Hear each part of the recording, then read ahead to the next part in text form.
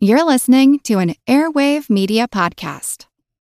Christopher Media, let's make some noise. The text for the sermon today, a line I remember from school by a poet called John Donne. Thou art slave to fate, chance, kings, and desperate men.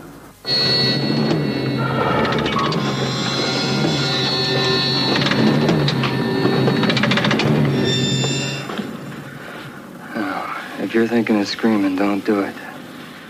Because we got the old lady and the kid in the bedroom. Presenting Patrick McGoohan in his most harrowing role since The Prisoner. No!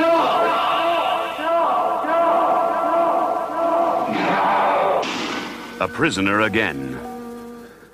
My name is Lucas Miller, and I intend to hold a public retrial of a man who was wrongly convicted. No! A radio personality held to ransom. And this place is soundproof. I want that federal squad, and I want them here now. I want them on the way right now. A trial by ordeal live on the airwaves. Hello. His program used in a desperate attempt to release a political prisoner. God damn it, Henry. Where would we be if every time some punk grabs a hostage, we cave in? The shotgun is pointed at my belly and my wife and child in a room adjacent to 20 pounds of gelignite. So would you be kind enough, sir, to clear the air? Guilty. Satisfied? Count down.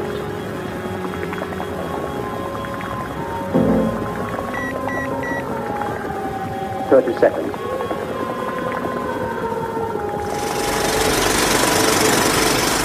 Welcome to the projection booth. I'm your host, Mike White. Joining me is Mr. Daniel Kremer. Remember, this is your program.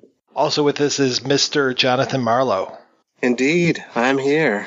On this special episode of the projection booth, we are looking at the 1981 Canadian thriller Kings and Desperate Men, produced by, directed by, and starring Alexis Kanner. The movie is the story of an arrogant talk show host, played by Patrick McGoohan. He and his family are taken hostage by a handful of gun-wielding terrorists. The main terrorist, played by Kanner, goes on air with McGoohan's character, and they engage in a tense battle of words. We're going to be getting into spoilers big time on this film, which is slightly difficult to find except on VHS and through various questionable means such as YouTube.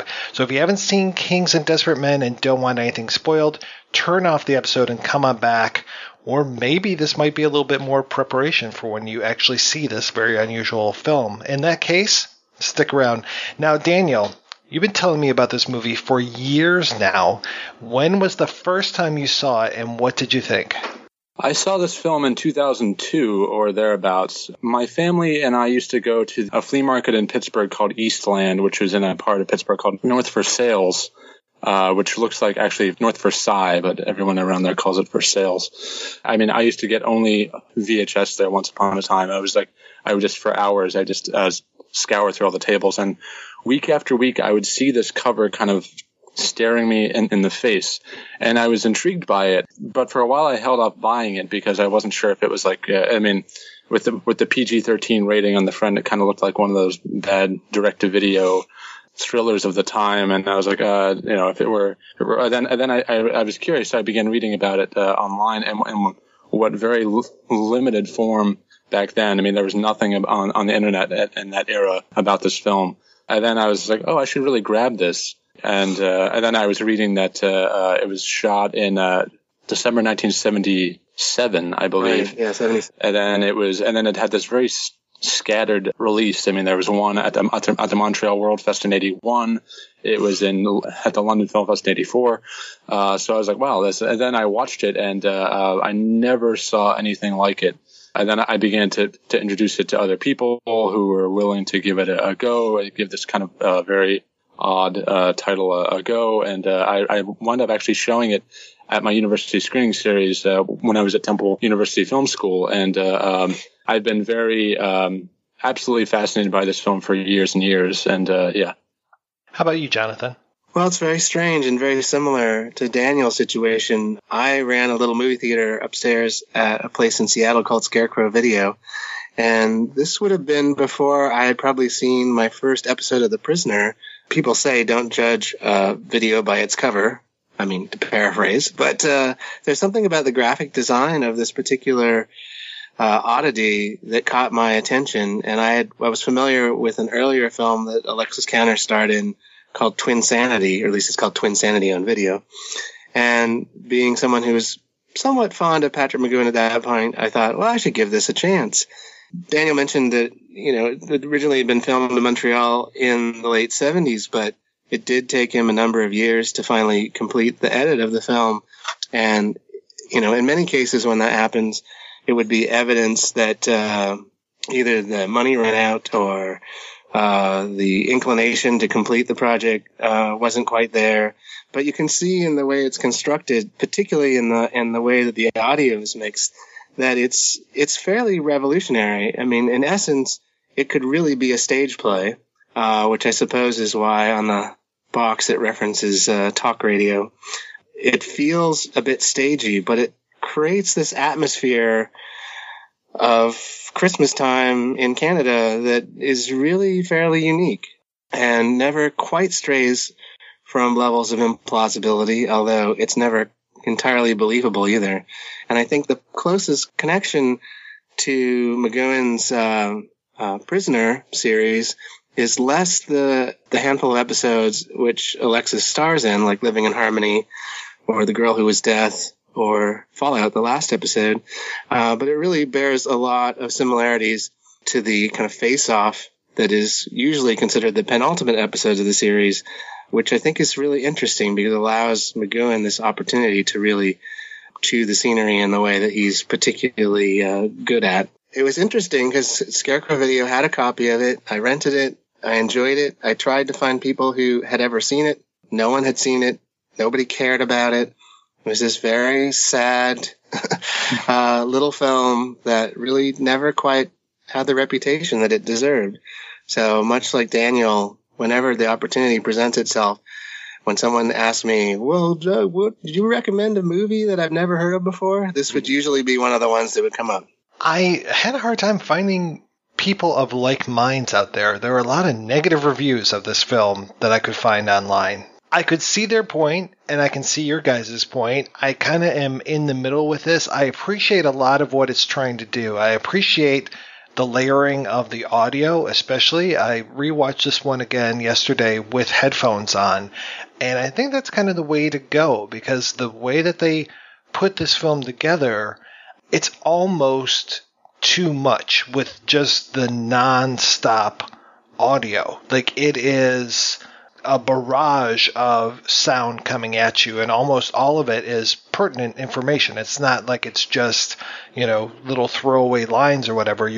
You're understanding this almost like a radio play come movie. Unlike most films where you're either seeing it from the perspective of the protagonist or in this case, you would think that the terrorists would be the enemy, where we only are kind of getting insight into what they're doing as the film unfolds. In this case, Alexis Kanner is doing something really clever, which is you're kind of with both sides simultaneously. You're understanding what both teams are trying to accomplish without forsaking or dominating the narrative from one side or the other. And it's very unusual at this time to do that primarily with the audio mix. You don't see a lot of that on the screen. Yeah. Then you have those just kind of the hoi polloi out there that's kind of the listening audience, right? And these kind of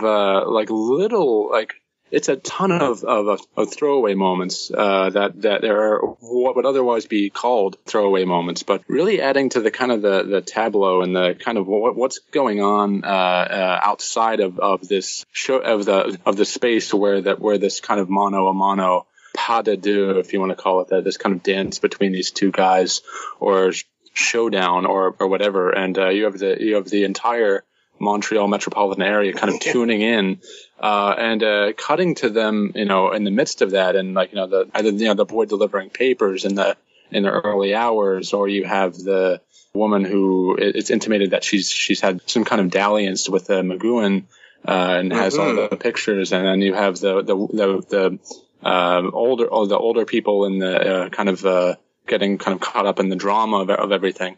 Really pertinent now, I think, in terms of how we digest media. I think the way that the film looks at that is ahead of its time. And for a while, I thought I was crazy because I loved this film so much, and I kept on reading all these horrible notices that were available. I mean, Malton gives it, I think, 1.5 stars, and it's one of the few guides that even had a mention of it. And then like on the video box, you have a quote by Kevin Thomas of the LA Times: "Tour de force, worthy of Oscar consideration in several categories." I was like, you know what?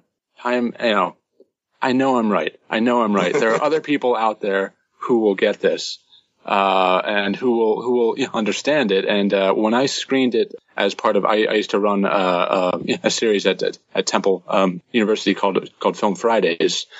So I used to program there, and one of the first films I screened was Kings.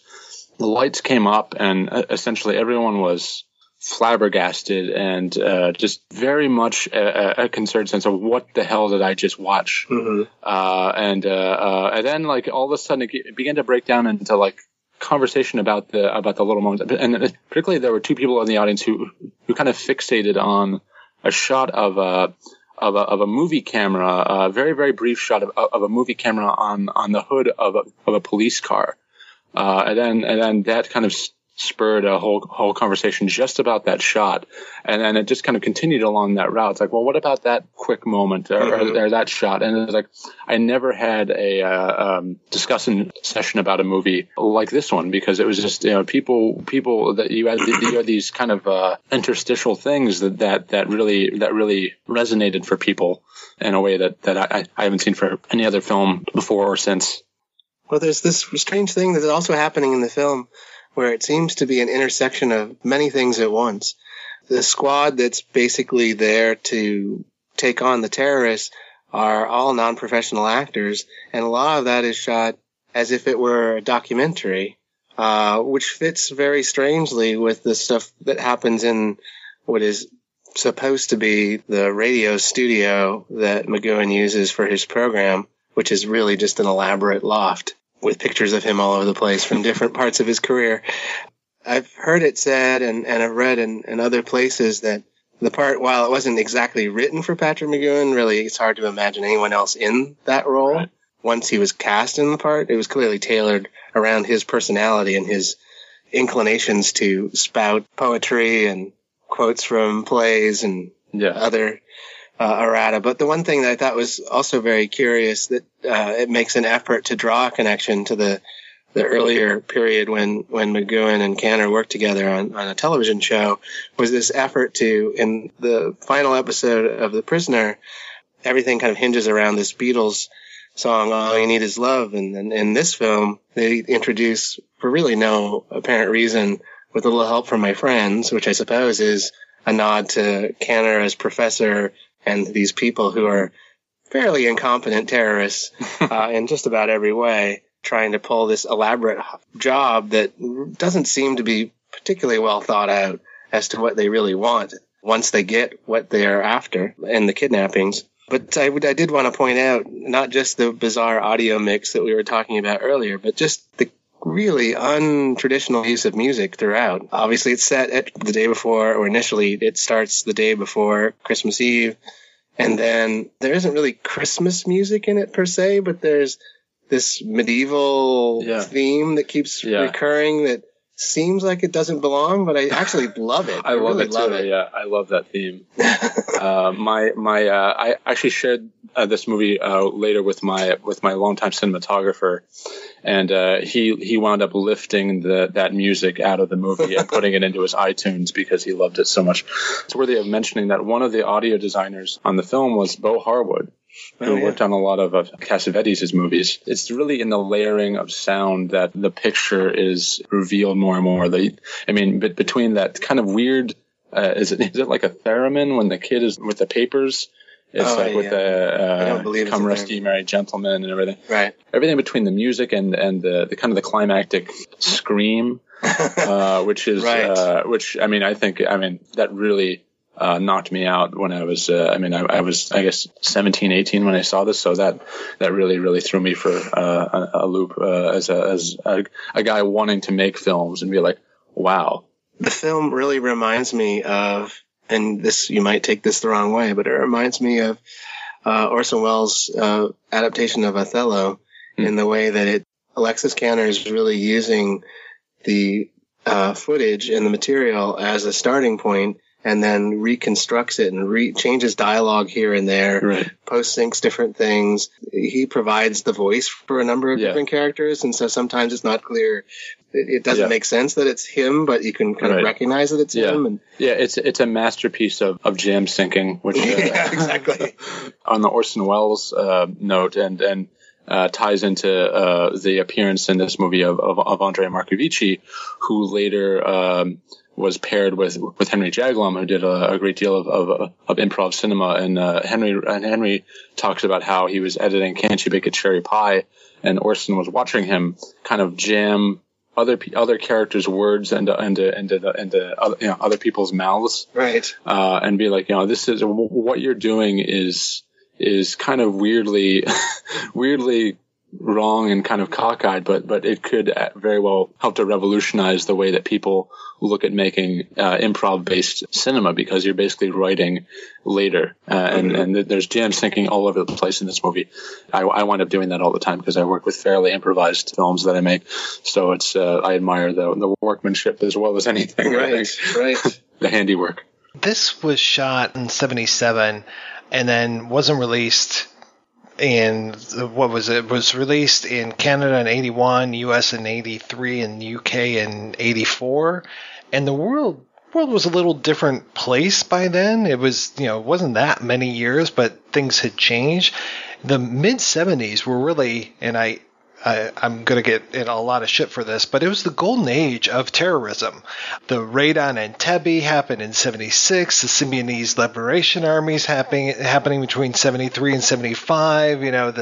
The Operation Load. Like, there were so many different terrorist things that are happening in the mid-70s that this kind of fit in neatly with this whole idea of, what was happening at the time. And then also that this was shot in Montreal, though I don't think they make that specifically clear, but just the idea of terrorism in Montreal. I mean, people, especially in the States, don't realize just how heated the whole idea of the liberation of Quebec and the whole wanting to split Quebec from the rest of Canada, how hot of a topic that was. So, I can see this kind of playing with those themes in here. And then I'm curious if maybe by 1984, that wasn't necessarily on the front of people's minds as much. And definitely in 2018, if you watch something like this, you're not necessarily remembering just what a hot topic some of that stuff was. Now you're used to terrorists, taking over boats, planes, all these kind of things, but you're more used to guys coming into places and just shooting up stuff, and then you have to wait 24 hours to even begin to glean why they did it. As a Canada-phile, as someone who spent 4 years writing a book on one of Canada's earliest directors, the idea of separatism of Quebec very much was on the public consciousness at the time. I mean, you had Geneviève Bujold and Claude Dutra actually refusing the Order of Canada because they wanted to see Quebec as its own country. That the idea of radicalism and of a more erudite manner than we know terrorists to be nowadays.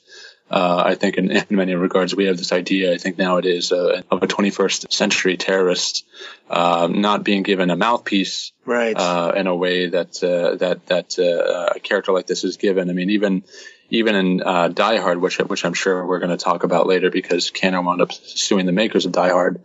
You didn't get the sense of any kind of intellectual machination or principle. It was just it was already beginning to redefine itself, the idea of urban terrorism or whatnot at the time. Yeah, and I think that also when you look at the casting, it's very bold of Kanner to have cast Margaret Trudeau in the role, and I think that sense of Canadian history, which I would certainly recommend anyone who's interested in seeing this film to also see it in the context of Robert Lepage's No, which deals a lot with what was happening in the climate at that time between very progressive separatists and the public at large. That Trudeau was, very interesting representative of the powers that be, and her defection from that. And I certainly hope, as a person that lived near the Canadian border and was very aware of this when it was happening, that considering the current Prime Minister, who Margaret is his mother, that people would revisit this film even in that context to get a better understanding of where this is coming from. This film is often paired with The Silent Partner. Yes, right. So another kind of Canadian thriller at the time with Elliot Gould. That film is kind of has a much more lauded status, at least, than King's. Whenever I mention this film in mixed company, whomever happens to know it, it's not many, but those who happen to know it will mention it paired off with The Silent Partner. Another film that had a similarly scattered release, which has an early Tommy Lee Jones, also shot in Montreal, Eliza's Horoscope. Do you know this film, John? I haven't seen that one. Yeah, it's a very odd film shot. The guy only made one film, kind of the Canadian inferiority complex, and that a lot of these films, unless it's kind of hit a chord with the larger Canadian viewing public, you'd have very, very scattered. You had a film in the case of Eliza's Horoscope, you had a film shot in 70. Released limited at 75, and then when Tommy Lee Jones began to break out, you had a reemergence of it in the early 80s. So very, very similar release histories, very, very troubled histories as well. And it's interesting also, I have this clipping here from Variety dated September 2nd, 1981. They're talking about the press conference at the Montreal World Fest for Kings, and Kanner was not happy with the initial notices coming out of that festival for this film.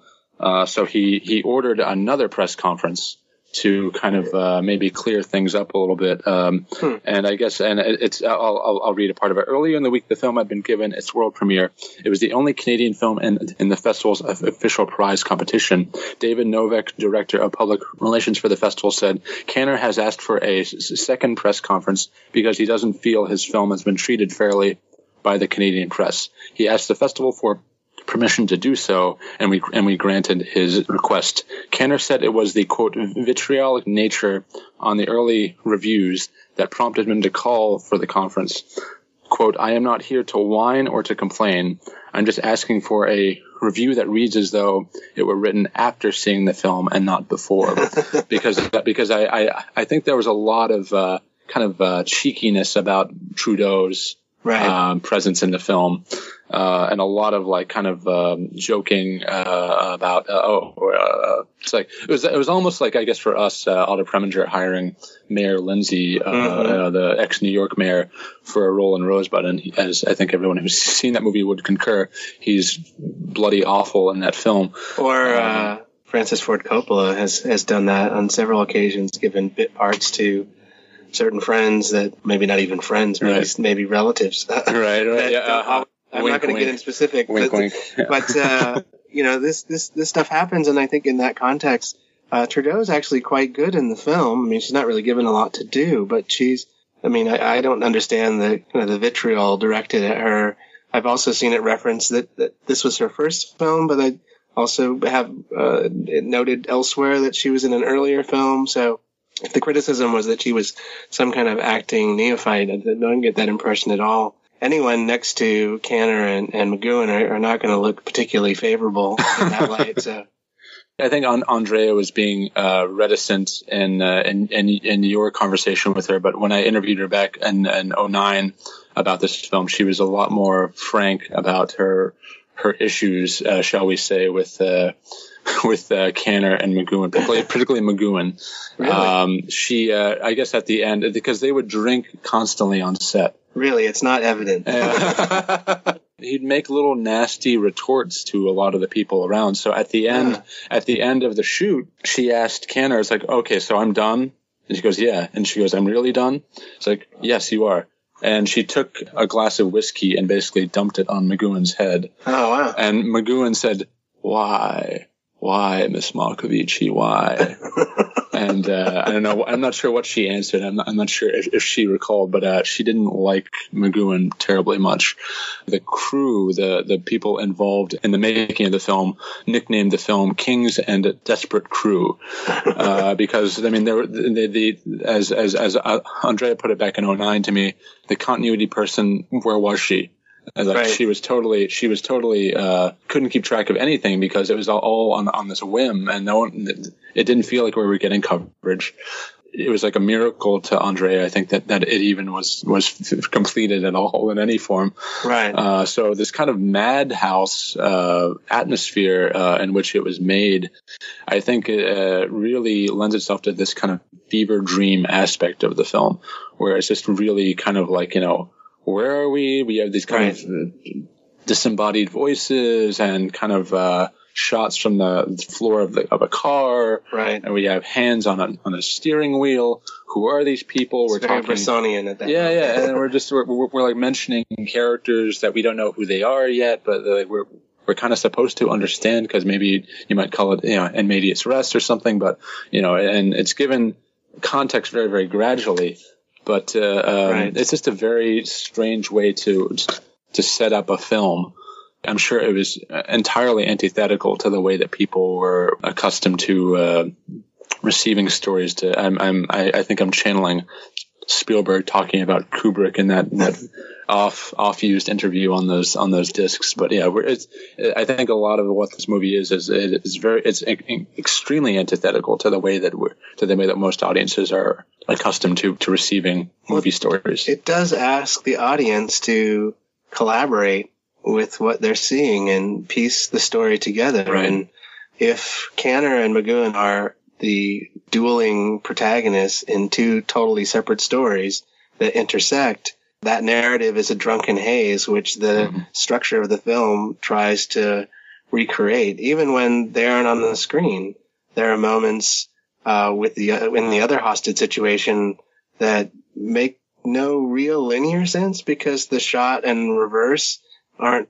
clearly happening in the same place or at the same time, but they're crammed together to make the story move forward in a concise way. Despite its chaos, there's really no wasted moment in the way that the story is constructed. It's very compact. And that's why I find, and I know we're about to get to this, the suit against Die Hard outside of the time period and the terrorism angle to be a bit suspect. But I can understand Kanner clearly spent many years and much energy to make this kind of rough masterpiece, to then have someone make a big budgeted version and kind of turn the whole story on its side and make it an action movie must have been very frustrating for him. Yeah, it paid off a little at the time, because the film did have a number of high-profile admirers, including Arthur Knight, prominent film scholar, author, film critic, Ronald Neame, who's mentioned in this article, who apparently saw the film 3 times and was just grew to be.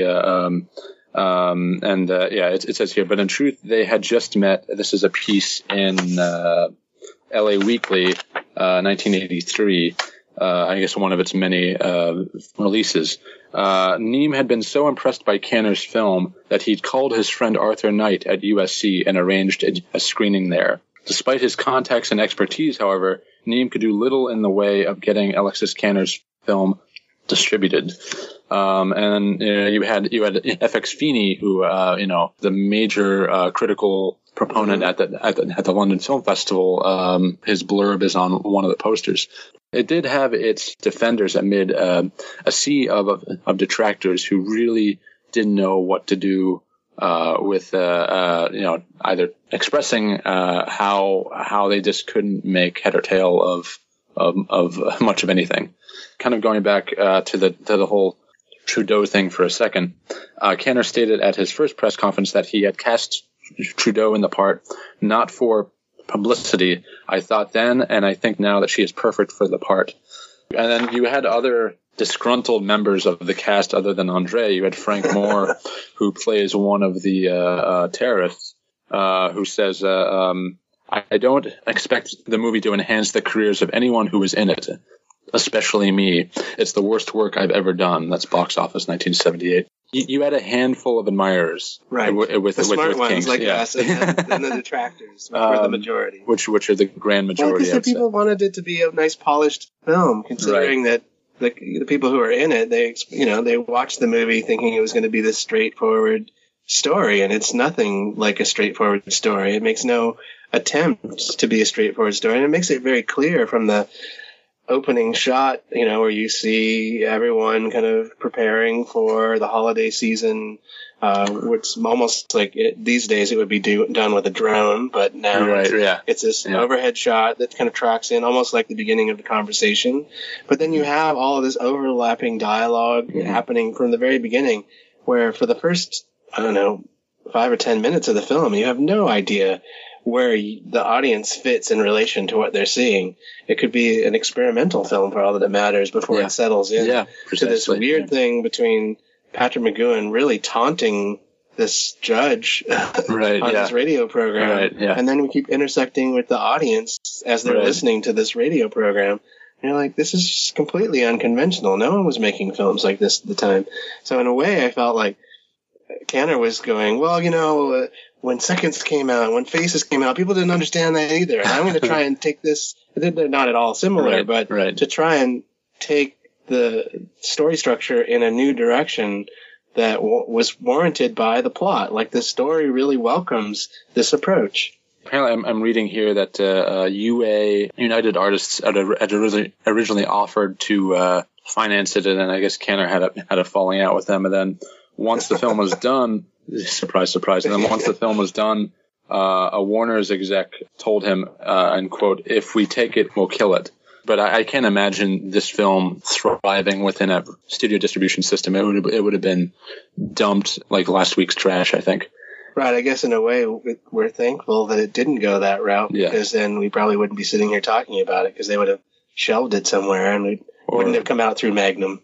Or they would have mutilated it, which would have been very sad. Or tried to make it linear, which I don't know if it was possible. But I guarantee that if the studios bought it, that one of the studios would have tried to straighten the plot and soften the rough edges. Like, the weirdest scene in the movie for me happens pretty early on with McGoohan, who appears to be probably in a scene that he would not remember even making. I mean, it doesn't appear he's acting drunk. He appears literally drunk. I'm sure he's with Margaret Trudeau. Yeah. All the dialogue is changed because she leans in. We can't see her, and she says, "You're drunk." So basically, to kind of set the tone of what we're seeing, I guess, like, because the audience looking at this is going, "Oh my God, what the hell?" And so she says what everyone's thinking, and then he says, "You're rich," which makes the sense of what their pairing is all about. Well, they don't seem to live in a particularly nice place. Like, it's like a large apartment and like a condo or like a co-op or something. They can't really be that rich. Yeah. He seemingly must do fairly well as a radio host. Right. He seems to have a lot of autonomy. Right. Like, we never see the infrastructure that allows this radio show to exist. We kind of know of the character Mr. Aldini, but but it doesn't seem like he has any reins on his. No. Well, I mean, who would allow this? Like, because this terrorist situation is occurring. It's like, okay, you have control of the airways. Right. Do what you wish. Right. But then he breaks in and says, okay, and this spoiler, I guess, I have to do this radio, this advertisement spot because that's what pays the bills. Yeah. And it's like, wow, okay, well, there's a commerce aspect that's introduced to this. But really, like, he has free reins of the airwaves. They're letting him run the show 24/7 now because of this incident. Right. And now he's going to put this ad on. It's just like, okay, it's a taunting thing. So exactly. He knows how to play his guests in a way that is very delicious and tantalizing, and you can't help but be pissed off at his treatment of them yourself, but you can't help but just laugh at I guess the perfect word for what he has is it's a word, one of my favorite words that's been adopted into the English lexicon from Italian, sprezzatura, which is studied nonchalance. And a lot of the critics of the time and now always cite that McGoohan hams it up, and hell yeah, he does. It's like shit. Yeah, of course he does. But I mean, he's playing an actor. He comes from the character is supposed to come from this acting thespian background where he's it's in vogue and habit for him to be big. And part of the show that he puts on, I mean, look at what we're going through now in the U.S. with we have a showman in a very important office, and I don't like to equate McGoohan with so and so, but I won't say his name, but you can't help but look at how he uses kind of the showmanship aspect in order to lure in people into his spectacle. The ending wouldn't make any sense if he wasn't so bombastic and manipulative. Right. The whole setup for that, and then the way that it is resolved, couldn't make sense otherwise. It would fall apart. And the way it's actually filmed is unbelievable. Yeah. Because it's misdirection. Yeah, it's also a huge summing up. Like everything that we've seen, all these little kind of pockets of visual information here and there, all of a sudden just explodes in that sense, in a very literal way. And then, it kind of returns to him as like, Mr. Miller has lost his head all over the walls of my studio.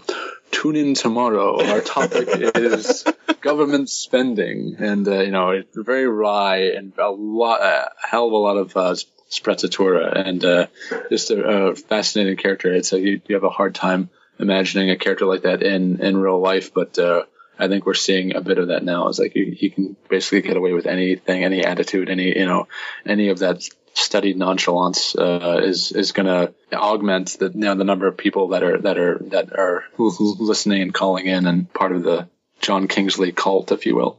Were you guys fan of The Prisoner? I arrived at The Prisoner a little later than I probably should have, considering my inclinations. But once I watched Arrival, I was all in. I mean, there really wasn't much to dislike in what he was attempting to subversively do as a follow-up to Danger Man or Secret Agent, depending on which way or where you saw it. I mean, I like the earlier show. I like his performance as a debonair spy in that series, and this seemed like a very kind of clever way to invert his fan base and do something that was much deeper and much more profound, in much the same way that people who came from Night of the Living Dead to Dawn of the Dead, there's all the subtext that's happening in the second film that, well, there's a lot of subtext in the first film as well, but there's a whole other layer that's happening in that film. And I think of Dawn of the Dead in the context of Kings and Desperate Men, in the context of the use of nonsensical canned music and commercial applications of sound, the kind of consumer society being criticized in the context of a narrative that's really theoretically about something quite different. So The Prisoner definitely bears a relationship. I mean, without The Prisoner, Kings and Desperate Men would not exist. Kanner would have never been able to make that movie, would have never been able to put the financing together for it, certainly would not have cast Patrick McGoohan in a thinly veiled number 6 reference. I mean, what about you, Daniel? I mean, what was your exposure to The Prisoner? Well, I had known Patrick McGoohan. First film I ever saw him in was actually Ice Station Zebra. Oh, yeah, right. Which he made while The Prisoner is being... Right, precisely, yeah. And I was trying in vain throughout my high school years to track down the only film that Patrick McGoohan directed. Oh, yes. Called Catch My Soul, which was totally off the radar. Even on no one on Gray Market knew what happened to it. So thank God, the people at Etiquette put it out on Blu-ray recently.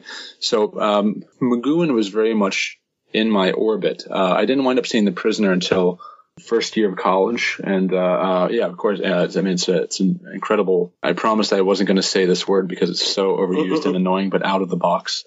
And it's kind of anomalous television. It's like there's nothing that quite fits with it. It's just really out there, in a way that was not really becoming to the television and BBC back in the day. I mean, the closest you had to it was Anthony Lully had a one season show called the World of Gurney Slade, or the Strange World of Gurney Slade, which is a really out there show, kind of loosely comic, and it's kind of surrealist and everything.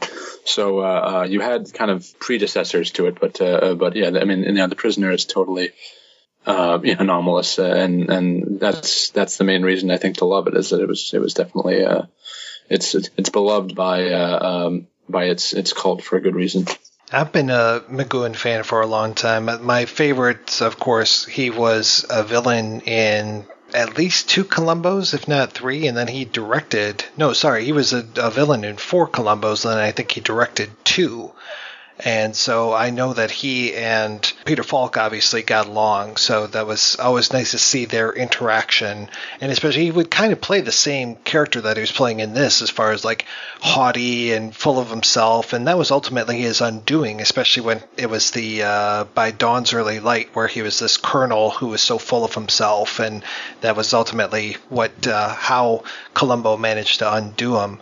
But yeah, as far as The Prisoner, I didn't come to that until I started watching Lost, and people kept making comparisons of Lost and The Prisoner. And then when the Lost finale happened, that I'm still pissed off about today, it was kind of prophetic, because people talked about how when The Prisoner finale happened, that it was like, people had to go into hiding afterwards because they were out for blood. Even though I always kind of knew how The Prisoner was going to end when I was watching it, because of the beginning, when he would always say, who is number 1? And they'd say, you are number 6. And I would always think, well, they're telling him he is. Yeah. It's just like, what do you want? Information. Well, it's actually information. They want you to fall into your place. Fall into place, yeah. So the whole introduction of the show sets up the whole series. And that's why I laughed. I mean, I guess because we're coming at it long after it initially aired, where folks were expecting it to be wrapped up in this nice little bundle, like, oh, now I understand, it's this something equivalent to James Bond, like this Dr. No character that people didn't binge watch back then. Maybe they did. I don't know. I mean, it's just to me, it's funny because I think that the ending is absolutely perfect in its own way, because it just takes the whole thing and goes completely off the rails. But, and then it really sets up the possibility that the whole thing is cyclical and it's all going to repeat. People like to complain about everything, don't they? But, as for the end of Lost, everybody recognizes that was a lost opportunity. No pun intended. Wah, wah. I think this movie has one of the best elevator pitches in movie history. I mean, whenever I've talked about, people will ask, like the people I work with, I work in a film lab, and I was telling them that, oh yeah, I'm doing a podcast, and they're like, what's it about? What's the movie about? And I said, oh yeah, it's about a radio talk show host, and he's held hostage in his studio, and they have a retrial on the air of a guy who was convicted, or they feel was wrongfully convicted, with the listening audience as jury. And normally the reaction is like, wow, that's a great concept. So like, it's kind of interesting that like people will take that concept and they'll be really excited to watch the movie, and they'll be like, that wasn't at all what I expected. But normally I've gotten that reaction a lot. It's like, wow, that sounds great. And then like they watch the movie and it's like, yeah, that was not what I was expecting. No. Where did that come from? Yeah. Well, it's a shame that this didn't lead to something else. I mean, when you look at Silence of the Sea, the first Jean-Pierre Melville film, which is essentially 3 characters stuck in a room. Mm-hmm. And it's a really clever, low-budget concept. Mm-hmm. Like, it could go completely wrong, but it goes completely right. Mm-hmm. And this is essentially doing the same thing. Like, hey, we have 3 people in a room, and they're going to work out their issues, and you're going to watch that. And it shouldn't cost a lot of money to pull off. Of course, then there's also other extraneous stuff. Yeah. There's a whole subplot of the, law enforcement trying to incompetently solve this issue. Lots of raids and things happening to kind of fill out the areas around the edge. But none of it's particularly expensive. Like, I don't know precisely what they spent to make this, despite the multiple years of him editing it.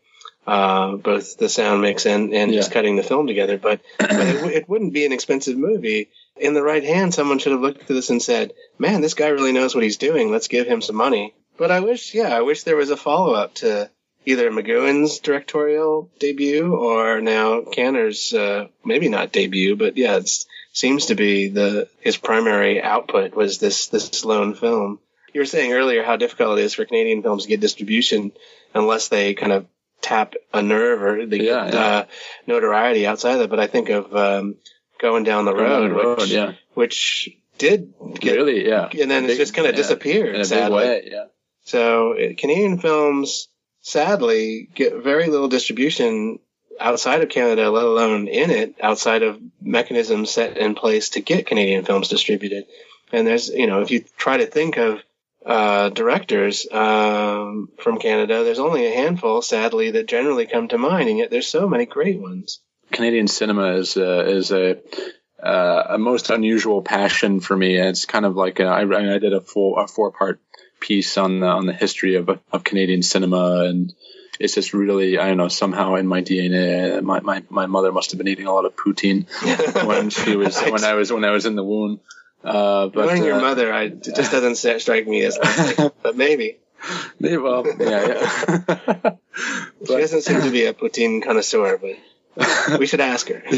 I'm sure if you put Heinz ketchup on it, she should go for it. He really went through the ringer trying to get this movie out there, and when it finally arrived and on VHS in '89, it was just on the tape that we have here.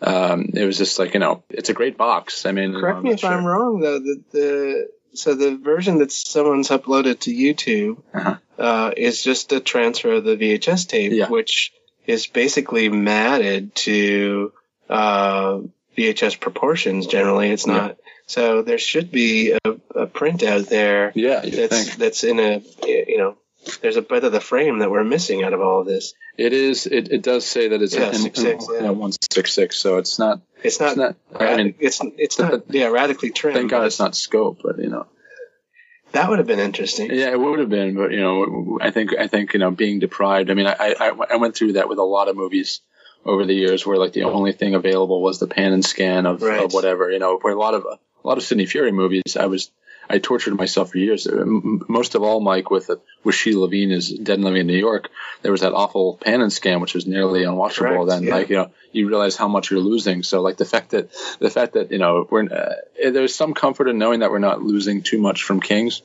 But even still, 163 to 166 is still. But I mean, you want to see it on a print, though. You want to see it. And I've looked. I have looked. You have looked. Yeah. I have just. There are no prints that seem to surface. So. I mean, we owe it to Magnum for getting this tape out as far and wide as they did, because it does seem to turn up a lot on VHS. Not that people necessarily still have VHS decks that work, but some people do. But it's overdue for someone to put it out on disc, ideally. To properly put it up streaming would be nice. I guess I had it either on false information or they postponed it. But when I interviewed Mark Avici back in 2009, when I interviewed Andrea, I saw a rumor that Blue Underground at that time would have been putting out, but that obviously never happened. So I've talked to them a bit. They never mentioned it to me. Really? Yeah. But not that they would necessarily just bring it up. Talked to them back then. Yeah. Back at the time. At the time. Yeah. Interesting. But that would be wonderful. That would be amazing. But All right, gentlemen, we are going to take a break and play a pair of interviews. The first is with actress Andrea Markovici, and the second is with second assistant director Arden Rishpan, and we'll be back with both of those right after these brief messages. After Movie Diner promo, take one. John Wayne here from the Brannigan Podcast. Has anyone seen The Full Vernon? No, try again. Sweaty Vernon here from the... No, come on. Hey, how's it going? I'm Matt Ringler from the Schlock Treatment Podcast. Hoping you'll tune in to After Movie Diner. It's my favorite podcast. Better, but also at the same time completely useless. Try and mention the movie reviews, the interviews with independent film directors, things like that. Matt Ringler from the Schlock Treatment Podcast here. Hoping you'll turn in for a... It's tune in. Christ. Turn in. Matt Ringler from the Schlock Treatment Podcast. Hoping you'll turn in. I keep saying turn in. How hard is it just to plug the damn show? Do it right. I'm going to come down there and nail your face to the fridge. Listen up. folks? Matt Ringler here from Schlock Treatment. I want to tell you about a great podcast, The After Movie Diner. There's plenty of pie, and everything's delicious, especially the host, the sweaty Vernon. No. I mean, he didn't even mention that the podcast is available every Monday at amdpodcast.blogspot.com and iTunes. Idiot. It's not easy having a good time, and it's not cheap either. Every week, the Projection Booth brings you a new show, possibly even two, focusing on all genres of cinema. If you've sat through the 7-hour Conan episode, the 6-hour Star Wars episode, or even the hour-long Superman episode, you know that Mike and his co-host put forth a lot of work into researching the movies, tracking down the interview subjects, and putting together one of the best podcasts on the internet. Now I'm asking you if you can repay all that hard work by giving back to the Projection Booth. The show has a Patreon fundraiser at Patreon. That's patreon.com/projection booth. You can donate as little as $1 a month. That's $12 a year. At least 50 great shows and 2 terrible ones. That's the price of 2 matinee tickets. Now isn't the Projection Booth worth it? Once again, that's patreon.com/projection booth. Donate today. It's the right thing to do.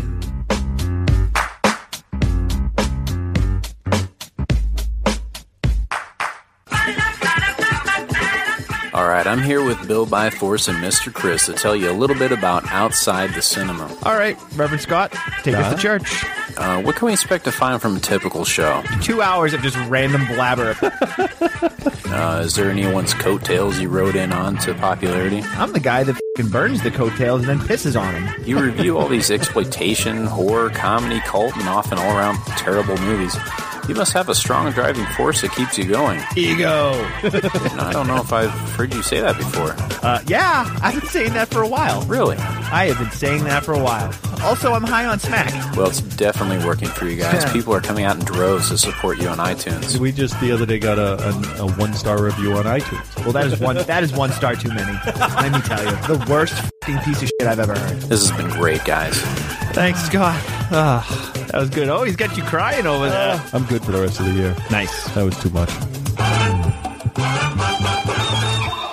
This is Adam Spiegelman, the host of my second favorite movie podcast called Proudly Resents at proudlyresents.com. And you are listening to my favorite, the number one, The Projection Booth. Mike put so much work into it. If you listen to my show, I put no work into it. Enjoy the rest of the show, you lucky son of a gun. All right, welcome to the interview section of the show. First up, we have actress Andrea Marcovici. How did you end up getting your start in show business? When did you decide to become a singer and an actress? I had my sights set on show business when I was about 5 years old. So there was never another option for me. My mother was a singer. My father was an accomplished pianist and dancer, although he was a doctor.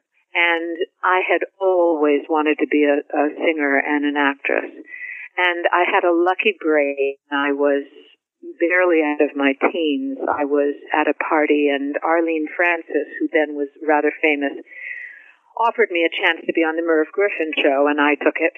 And that meant that I didn't finish college. I just finished 1 year of college, and I started my career, such as it was at the time. It was basically commercials, but the commercials led to a chance to be on a soap opera. Love is a Many Splendored Thing. And the soap opera led to nighttime television, movies of the week. That led to episodic television, many episodes of episodic television. And that led to the movie The Front with Woody Allen and other movies. And eventually the singing came along with the films. I mean, when I had the release date for The Front, I played at Reno Sweeney, which was a club downtown on 13th Street.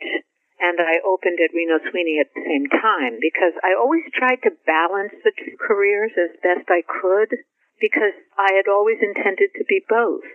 My eye was on a kind of, well, whose wasn't? Barbra Streisand kind of career.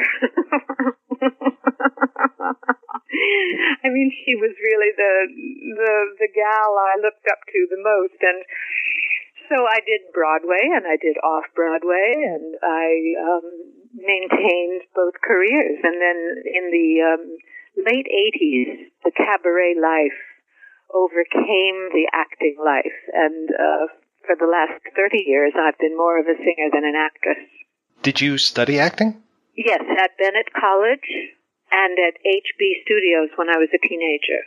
But I'm not one of those that can admirably claim that she continued to take classes. I didn't, because I was always a working actress, and there didn't seem to be the time, or I was lucky enough to have such great direction in the jobs that I was doing that I felt I was learning on the job. Well, speaking of direction, I'm curious, how was it working with Martin Ritt? He was wonderful to me. He was like a great big teddy bear. Considering that most people thought Woody Allen directed that movie, which he did not. Martin was the leader of that picture, and he had a very strong hand, and he was very good to me. It was my first feature, and I was led beautifully and directed kindly and sweetly and given lots of wonderful advice, mostly by Zero Mostel, who took me under his wing and made sure that I had all the right camera angles, and he was very wonderful. He was always saying, catch the light, catch the light. He was really wonderful. I am a big fan of all of the airport movies. Oh, you are a masochist, aren't you? Yeah, a little bit. But they're such fascinating films, and just the weird mashup of all these different actors and acting styles that they have. I know, right? Right. They are of their time, aren't they? Tell me another movie where you get Sylvia Kristel and Charo in the same film, you know? There's no such thing. There's no such thing. It's like an episode of Love Boat on steroids. It's just, I mean, it's just madness. What was your experience like working on that? Like most experiences for me, because I just had a ball in the 70s and 80s in this crazy world of show business. I had a fabulous time. John Davidson was a hoot. He couldn't have been nicer or kinder or funnier.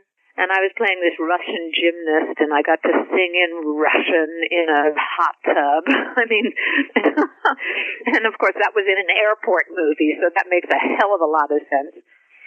And I sat next to Mercedes McCambridge, who is of course a legend, and I have great regrets that I didn't ask her more questions because I was young and foolish and not respectful. And that comes with being too young and too silly and not doing my research and not realizing I was sitting next to a legend. And we do these things when we're young and foolish. But I did have a lot of fun. The only thing I really didn't like, and I really didn't like it, is in the disaster part of the movie of Airport 79. We were all in the cabin, and in order to create the chaos of the moment before the crash, we were all seated in our seats, and they blew all of this paper and dust and little bits of garbage and all sorts of stuff right in our direction in order to create the look of a plane going down. And in retrospect, I think about how dangerous, but naturally, there are so many times that they don't think about the actor and what they're actually putting an actor through, and they're turning you upside down, and they're putting, essentially dangerous for your eyes, all this crap right in your face. It was very scary. It was truly scary. So that we didn't have to worry about acting in that sequence. There was no concern of, my God, I'm going to have to dredge up something I'm afraid of. I was scared to death. Speaking of young and foolish, you worked on Oliver Stone's, I think, second feature film. How is that working with him as a director? Well, he has a reputation for being a wild man, but he was very kind to me. So I have nothing but good things to say about Oliver Stone. It was a real whirlwind of casting. I met with him in New York, and I had an audition. I was flown out to the Beverly Hills Hotel. And my goodness, Mike, I was given a suite at the Beverly Hills Hotel that was big enough for me and a couple of football players to practice. It was massive, massive. And I had a couple more auditions and got the part on the spot then. It was one of the most thrilling experiences in the world. And this was first class all the way, first class air travel, limousines to meet me, the whole 9 yards. So I couldn't have been more excited. And meeting Michael Caine, just an absolute thrill. And again, there's a man who's a charmer, a storyteller extraordinaire, a man I learned a great deal from by just being in his presence. But Oliver was, by and large, very well disciplined and ran the ship very well. Occasional temper tantrum, but nothing like I heard later in his career. So I felt very, very coddled and safe. Yeah, nothing being blown into your face on that one? No, just the difficulty of having to pretend you can't get a fake hand off your neck when indeed you could take it off in 10 seconds flat. So you're pretending to pull it off your neck at the same time that you're actually holding it onto your neck, which is a complex bit of business. It's like trying to pat your head and rub your tummy at the same time. Well, that was nice. You moved up from being one of the players like you were in the Concorde into, I think you're pretty high billed, if not second billed in that film. You live the life of an actress and you go where the agent says, oh, this is your audition day, and you audition, and then you hope for the best, and then these miracles happen. And then you throw your hat in the air like Mary Tyler Moore. Now, I know Kings and Desperate Men didn't come out until 81, but I had read that actually shot in 77, is that correct? Or 69 or something. That long, huh? Wow. No, you're absolutely right with your dates. You're totally right with your dates. But we shot it so long before it came out that I forgot about it. I mean, I just literally forgot about it because I thought it would never see the light of day. It was so zany, so cuckoo, so wild that I just didn't think that they were ever going to be able to edit it together because the whole thing was improvised. And there was so little coverage. I mean, you understand that without coverage, how are you going to cut it? And I was coming from episodic TV where everything is done by the book. Master shot, 2 shots, over the shoulders, close-ups. Everything is done by rote, And here I was on a set where everything was freewheeling. And there was no coverage. And it was improvised. So, my goodness gracious, I didn't understand how they were going to put it together. The director was zany, to say the least. And I will leave it at that. Alex and Patrick, equally zany, and they were best friends. And they were living a life of their own, separate from the movie. I mean, whatever it was that they had as a vision, they were not sharing with the rest of the crew. So it was a difficult shoot, but I got to spend time with Margaret Trudeau, which was a delight. Well, yeah, I was so surprised to see her in the film. She was delightful in every way. We went out shopping, we went to lunch, we had so much fun. We stayed in a gorgeous hotel, which had an outdoor pool in the middle of the winter. What more do you want? Well, if memory serves, you were the only 2 women in the cast. Right, exactly. And I was some sort of terrorist, constantly scowling. That's why I have a frown to hide with some bangs as it is today. I scowled through my career. It feels like it was a real passion project by Alexis Kanner. It was for Alex and Patrick. It was a passion project, absolutely. And I think they had some sort of script, but it was mostly in their heads, and it really wasn't very much on the page. And they kept getting irritated with the crew, so if the sound said, we're not getting that shot, we can't get it, They said, just forget it. So, I mean, what could you possibly do? So it was very interesting, extremely interesting. When you are acting and you're going from these films to TV movies to TV series, are you also doing your singing at the same time? Are you doing different gigs as well? Some of the time. I mean, in 75, 76, 77, 78, I was still singing at Reno Sweeney. I also did Nefertiti, which was a Broadway-bound show that closed in Chicago. But when I moved to California in 78, the singing took a back seat until 1985. So I definitely took a breather from singing. I didn't try to balance the two careers very well. 85, I started balancing the careers better, and then by 90, my singing took over completely. Whenever I talk to anybody who was on this TV show, I always have to ask them about it because it was such a groundbreaking series. What was your experience like on Hill Street Blues? Well, that was a real surprise because it was so groundbreaking.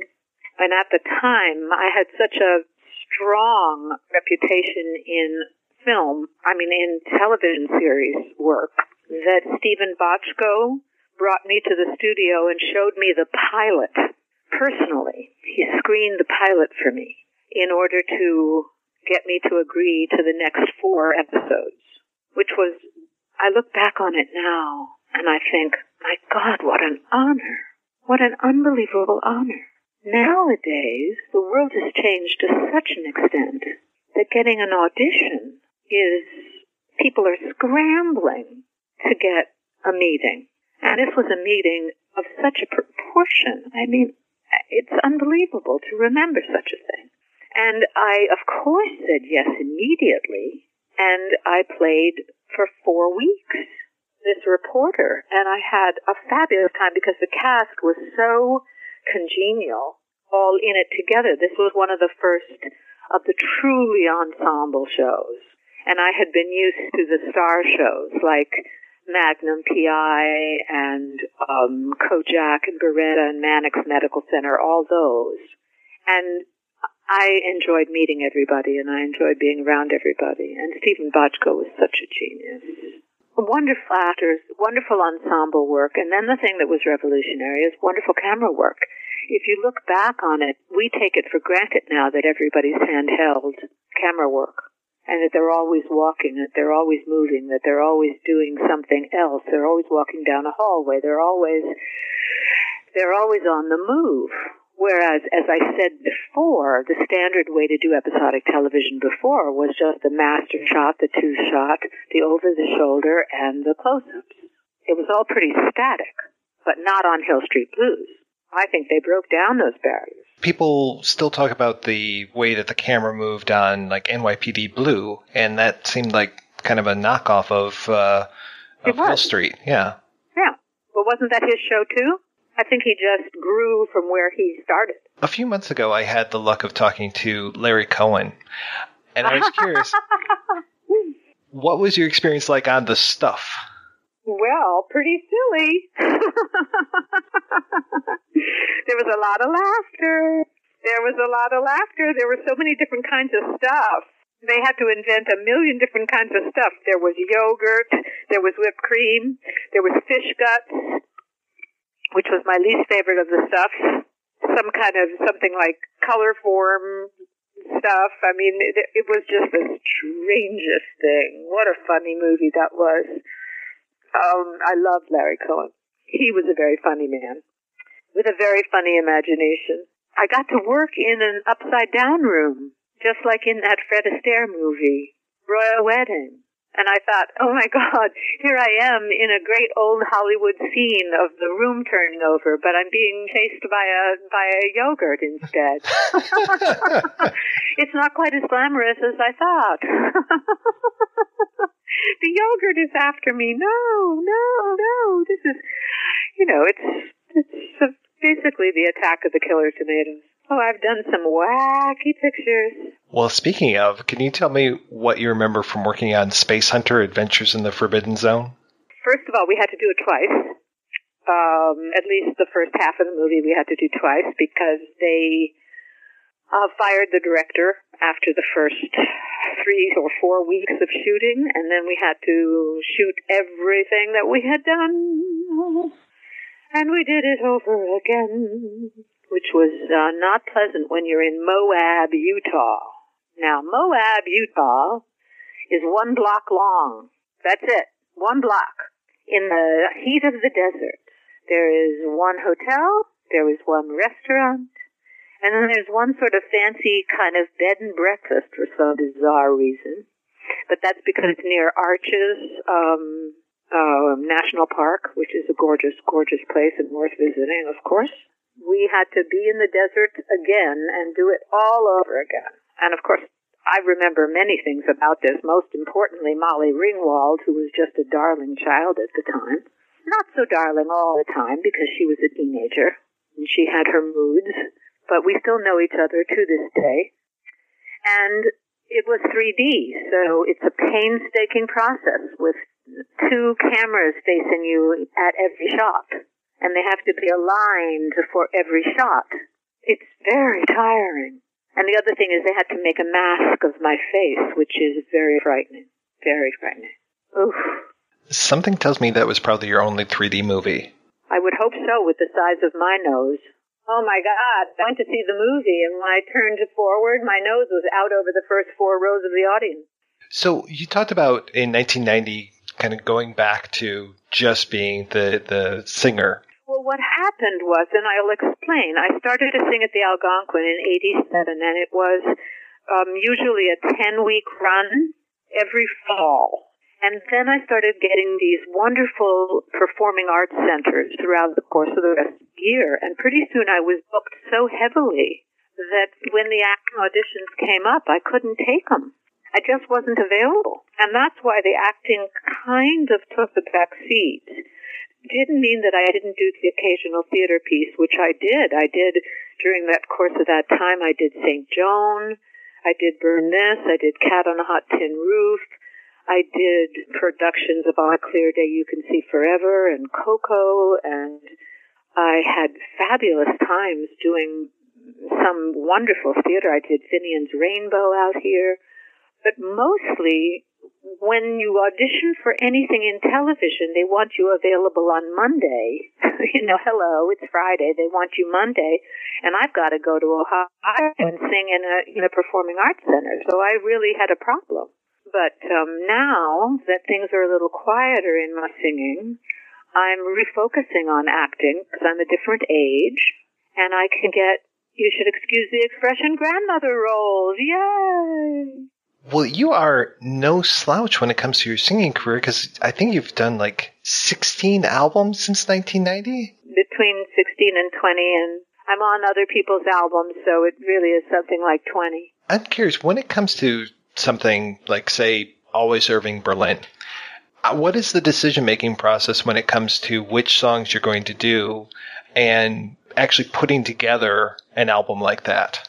Well, it takes about a year. I do a lot of research, and I create the show first, and then I do the album based on the show. I don't go out to make the album first. I'm not thinking about what's the perfect Irving Berlin album. I'm actually doing my research, creating the cabaret show, and then I'm making a souvenir for the cabaret show. And that is all my albums have been created, except for an album called New Words, in which I collected contemporary songwriters of the time, and I put together a repertoire of contemporary songwriters, and that was not meant to be a show. I guess along those lines, are there songwriters today working that you really enjoy and that you would want to sing? There are quite a lot of them, actually. There's Pasek and Paul. I have from, The Greatest Showman and from La La Land, I have one of their songs in my latest show, which is going to be done at 54 Below on November 17th. I've always loved Craig Cornelia and John Bucchino, and I appreciate some of the new Broadway, Evan Hansen, that's Pasek and Paul again. And there's a girl named Babby Green that I love, and she's got a song in my new show. So yes, I think there's some great contemporary writing.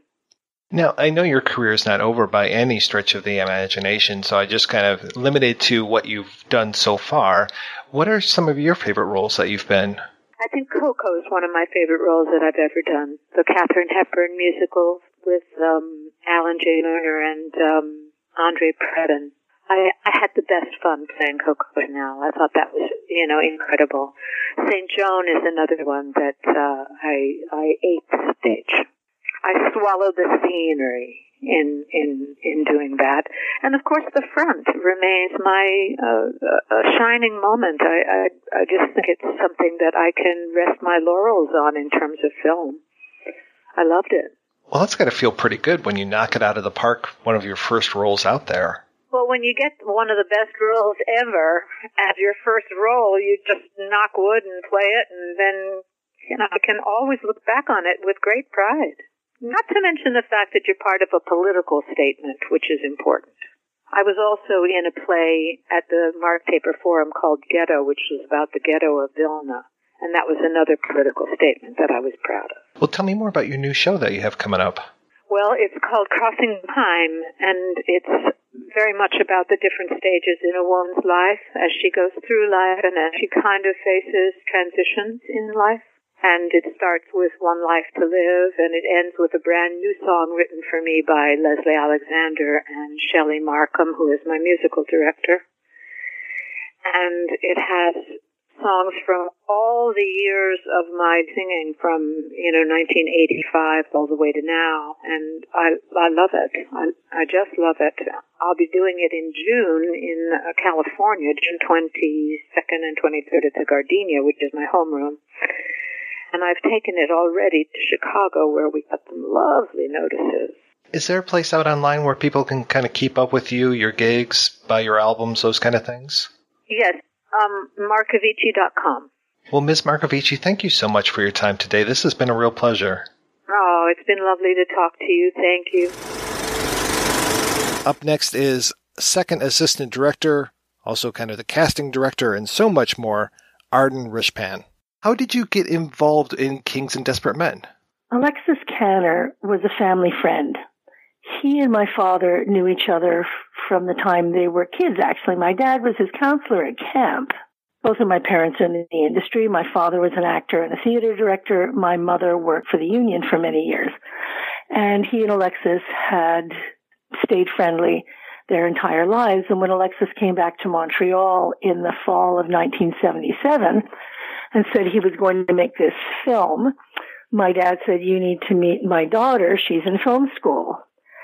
Alexis needed an assistant to start with, and that's how I became involved with the film. I was home for the summer from film school, university, and I had just turned 19. And was it kind of a given that you were going to follow in their footsteps? Yes, I think I knew from a fairly early age that it's what I wanted to do. I walked on my first film set at the age of 5. And by the time I was 14, I was a member of the union. So I knew pretty early on that somewhere in the business was where I was going to find my career for sure. So they hired you as his assistant, but I think that your role turned into more than just that. It did indeed. Alexis didn't know very many people in Montreal. He'd been out of the country for many years. And he needed introductions to both the actors and the technicians and production personnel in town. And I was able to introduce him certainly to I knew most of the actors in town. So I wound up doing the casting on the film. And I was also the second AD, which was interesting considering that I'd never been a second AD in my life and learned the job literally on the job, courtesy of some of the extremely kind and very experienced technicians who were working on that film with us. So I inherited these positions on the film because there was nobody else to do it in a sense. And I guess Alexis put a certain amount of trust in me to be able to fulfill these obligations, which looking back on it now at the age of 19, I think is completely preposterous. But nonetheless, it was a really good early experience, I have to say. Well, yeah, it sounds like a lot of pressure was on your shoulders. It was a challenging project for a variety of reasons. The film came together quite quickly in terms of its financing and its pre-production. The financing, just literally days before we started, teetered on the edge of collapse. This was in the early days of the Canadian film industry as we understand it now. And there were tax shelters in place for film financing. And the rules changed suddenly a few days before we started to shoot, which threw some of the financing into some sort of disarray. And I know that that caused an awful lot of stress on everybody involved and almost delayed the start of shooting at the time. You talked about the casting, and I'm curious, I imagine that Patrick McGoohan was always a given for that role that he played. Was that the case? Yes, Patrick. Of course, Alexis and Patrick knew each other for many years as a result of The Prisoner, and he came with the project. Everybody else was cast during the pre-production period, including Margaret Trudeau and Andrea Marcovici. How did you get Margaret Trudeau? It was actually my dad who said, you know, what you need is a Margaret Trudeau type. And Alexis turned to me and he said, great, go get her.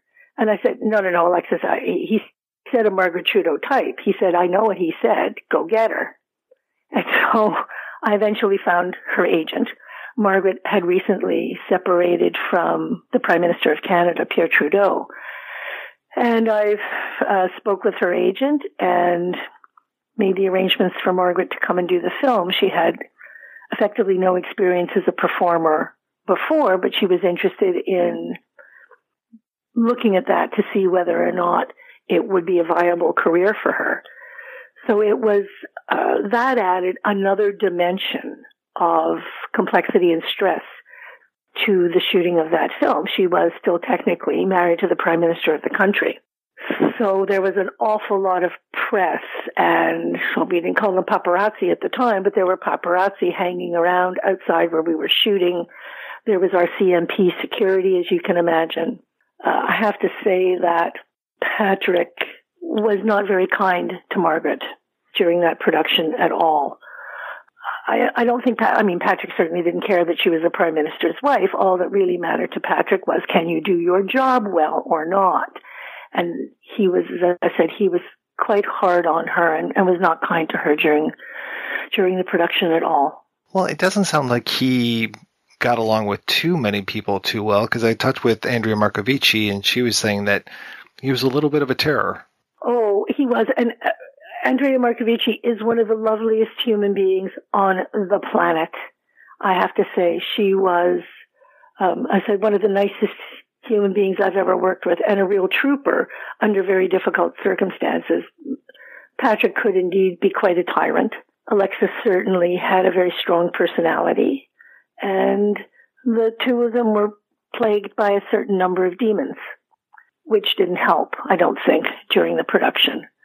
The fact that we were also, locked into this tiny location. The vast majority of the film takes place in what is supposed to be a radio studio and was actually a 2-floor penthouse suite at what the time was the Four Seasons Hotel in downtown Montreal. So we took over effectively 2 floors of the hotel. So we had wardrobe and makeup and craft service and everything in various hotel rooms on the floor of the hotel. And of course, all the, Patrick and Alexis and Andrea and Margaret all stayed in the hotel. So I think after a little while, people started to get a bit of claustrophobia in that environment as well. It was a pretty challenging show. There was a Q&A with Alexis about the shooting of the film, and it sounded like the script supervisor was let go fairly early on. How many people dropped from that production as they were going along? Gosh, I don't remember. There were people who certainly fled. There were people who were let go. There were people who stayed. I think there were probably a couple of them at a certain point who suffered from Stockholm Syndrome. As I said, it was a pretty challenging production. The director of photography, who was an immensely talented man, was also had a big personality and could be quite challenging to work with. And so you put all of that into the mix, along with Margaret Trudeau, who was not anxious, but she was a bit nervous. This was a big role for her, and she hadn't done anything like it before. And she very, very, very much wanted to do well. And so I think her desire, her obvious desire to do well and to please probably didn't actually sit very well with Mr. McGoohan in some respects. Was it the DP who wanted to throw McGoohan out of a window? Oh, he wanted to throw Alexis out of the window. Oh, okay. Yeah, no, that was the one time on the set when things actually descended pretty low and got a bit physical. The cinematographer lunged at Alexis. I don't remember what the cause of that was at this point. That wasn't the only time that voices were raised or things got very tense while we were shooting. I think that was probably the worst of it. Well, even you as a 19-year-old, you said that you'd been on your first film at 5. And I'm curious, did you know, like, this is not normal, just, even as you're a young person? Oh, yes. I'd had a continuing role in a soap opera for about 3 years in my teens. So I'd spent a certain amount of time on a very comfortable set where everybody worked very collaboratively. My father had started working in films. He was very involved with Jan Kadar's film, Lies My Father Told Me. And I spent a certain amount of time as a teenager hanging around on that film set watching how things got made. So by the time we actually got to making Kings and Desperate Men, I was pretty sure that this wasn't the way that all things should go on a film set. One of the things that it did do is, in a way, it prepared me for everything else in my career. I said, after this, I can handle whatever. I sort of look back on it and think these are responsibilities that somebody my age shouldn't have been given. I wound up, spending a certain amount of time with Andrea and Margaret when things got difficult on the set. And I don't know that 19-year-olds are necessarily all that well equipped to deal with some of those kinds of emotional crises that happen in those circumstances. But as I said, I look back on it now and it was trial by fire. And I certainly learned a lot about how to manage stress, how to handle a difficult shoot, how to keep trying to keep the work moving forward. And so for that, I'm certainly grateful. There's a lot of familiar faces in this film, especially being a fan of like the works of David Cronenberg. I see a lot of very familiar faces. Were they all Montreal actors, or was this like more of a generalized Canadian production? I mean, because these are very, very talented people you're dealing with. Pretty well the whole rest of the cast lived in Montreal. I'm just trying to think about Augie Schellenberg, whether or not... Because Augie was in the film, if I recall correctly. I don't know if he was living in Montreal at the time. Robin Spry, who of course was a very well-known director in Canada and producer, also who passed away a number of years ago. Robin was in it. Frank Moore, who had been in one of Cronenberg's films, gone on to have an excellent career in film and on the stage. A number of these people were, as I said, well-known working actors in Montreal, happy for the gig. If memory serves, they shot this in, 77, and it doesn't really come out until 81, and then not even to Canada until 83, if memory serves? Something like that. When we finished shooting, Alexis went off and spent a great deal of time in the editing room, probably close to 2 years. And at some point in that period of time, he shot some additional footage. Because I remember when I saw it, it premiered at the Montreal Film Festival. I guess that was in 81. And I remember at the time thinking, geez, like, where did that footage come from? And he had gone in the interim and he shot some additional footage. You know, he had some very creative ideas about how to use sound. And I don't know that people necessarily understood what it was that he was trying to do, and I don't know whether or not Alexis necessarily had the support around him in order to actually realize what it was that he was trying to do in some cases with the film.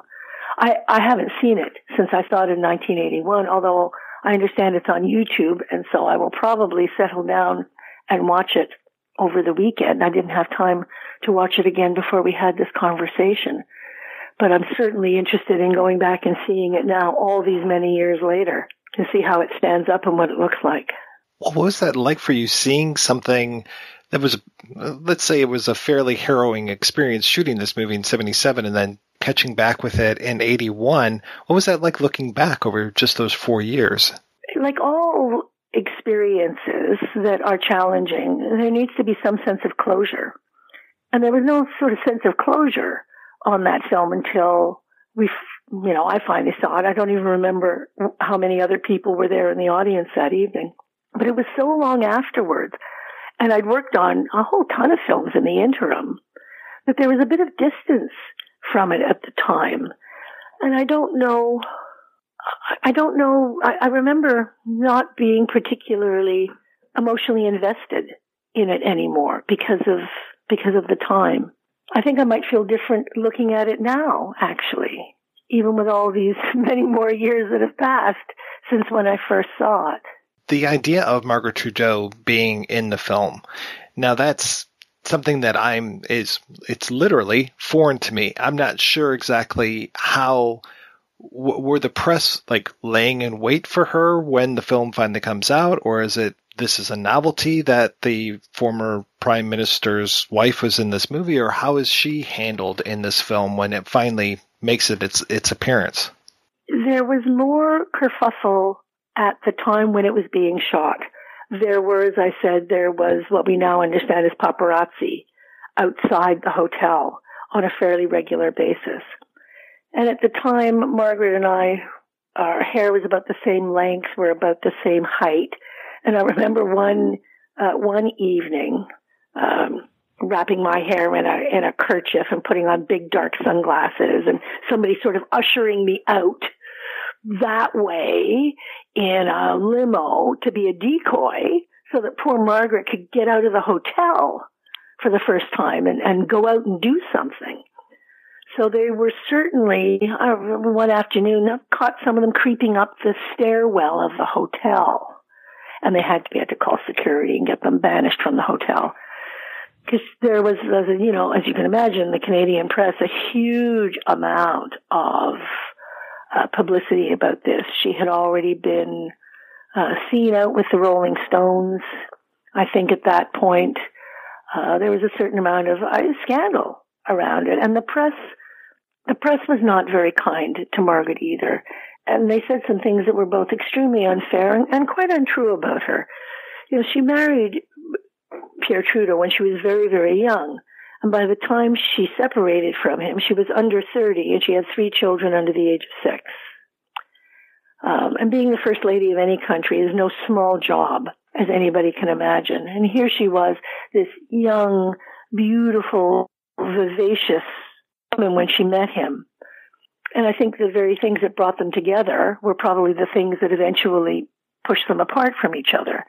And the press, and she took a lot of heat from the Canadian public. People thought she was flighty and this, hippy-dippy flower child. And they would discount the things that she would say and sort of poo-poo her. And Margaret is one of the kindest, most open people I'd ever met. There was no guile about her at all. She spoke from the heart. I don't want to use the word innocent because innocence suggests a naivete, but she trusted people. She was open with people. That's how she felt, and that's how she treated people. That's how she thought people should treat her. And that, as I said, was twisted sometimes in the press and held against her.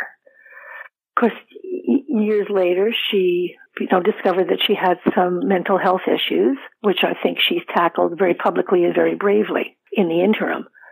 But I was always, in all the years since then, whenever anyone has said anything untoward or unpleasant about her, I vehemently defended Margaret. As I said, I thought that she was treated very shabbily at the time by both the Canadian and the international press for her decisions. So it sounds like you kind of got thrown into the casting process for this film just by default, if anything, or was that something that you're like, no, I'll handle the casting? It was kind of default, a little bit of both, a certain amount of default, a certain amount of, I know people. I could, set up the auditions and I can bring these people in for some of the roles. In the end, I think I wound up making some of the decisions about some of the roles myself because Alexis was otherwise occupied. And that was a little nerve-wracking at the time.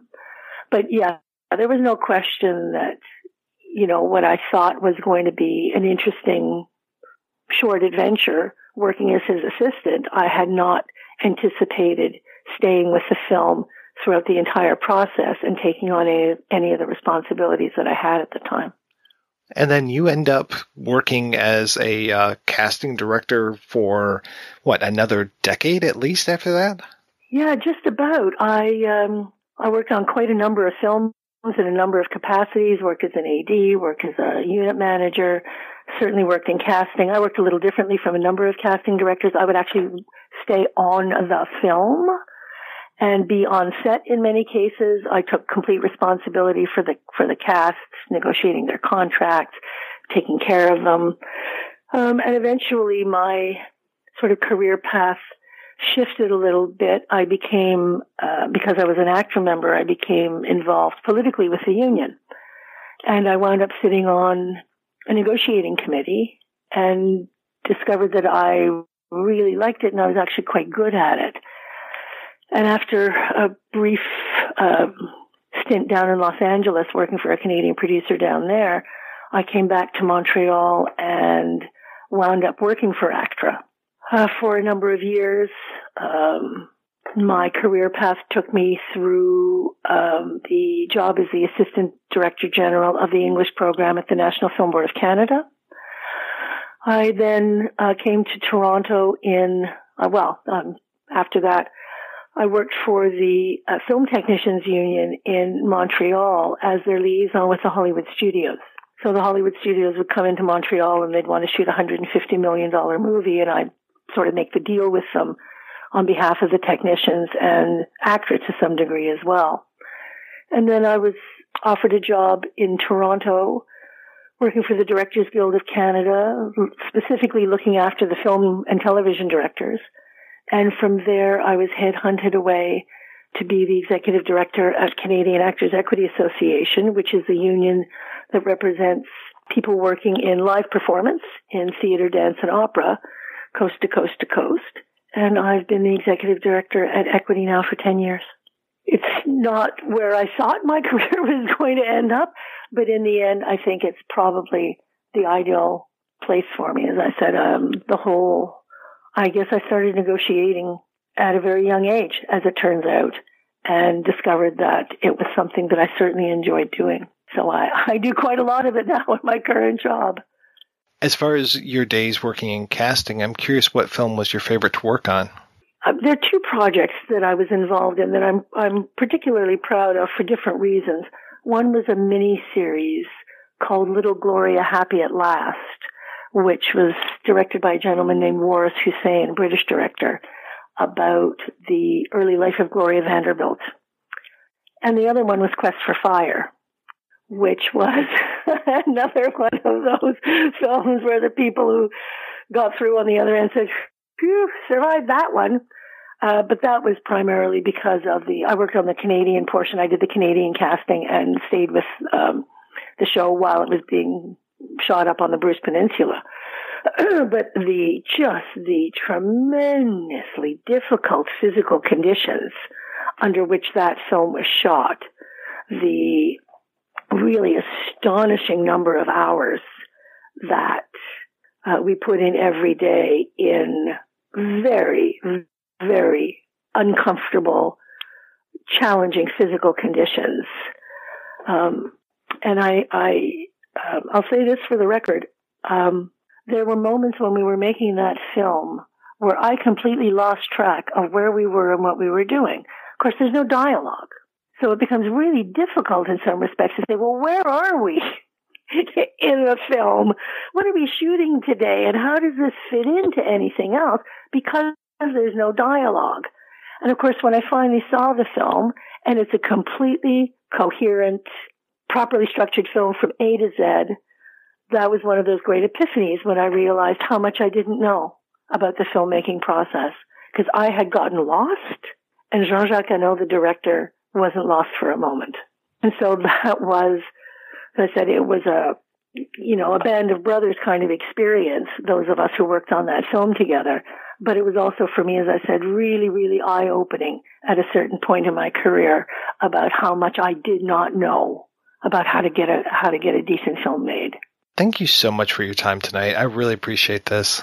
You're welcome, Mike. I appreciate the fact that you've reached out. I'm glad that you spoke to Andrea. As I said, she's a lovely, lovely lady, and I look forward to being able to listen to the podcast when it's available.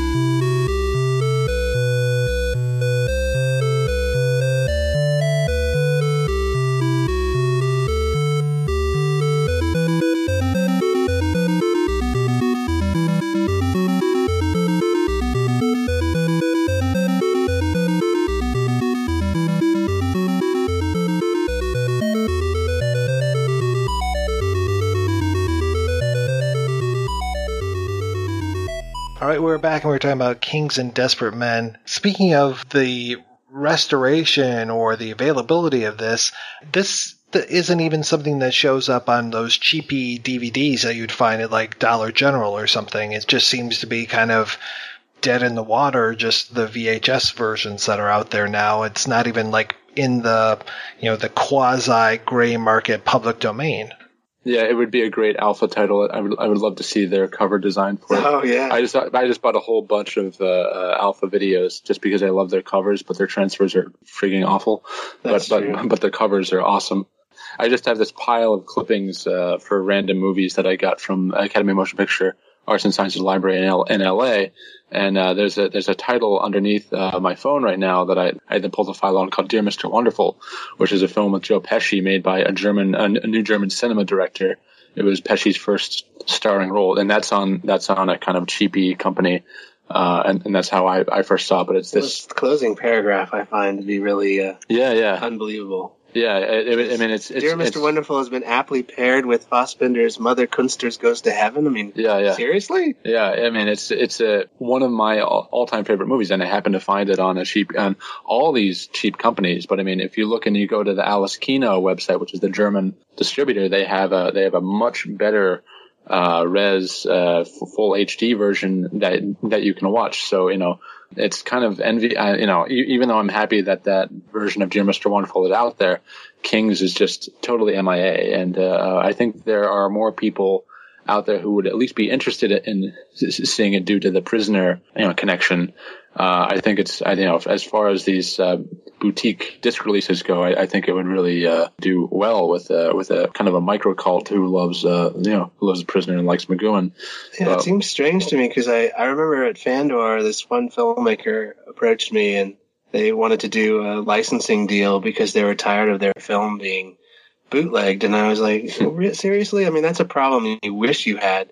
And then I was in Mexico City like a few days later, and found like a bootleg DVD of their film in a market, and I'm like, oh, I guess they're right. Yeah. But have I ever seen a bootleg version of Kings and Desperate Men? No, I have not. Yeah. So it's just that obscure. Well before it turned up on YouTube in that version, and well before it was on like the secret torrent sites like Karagarga, I did a personal VHS to digital transfer, made a cover for it and everything. And oh, really? Yeah, it's over there somewhere.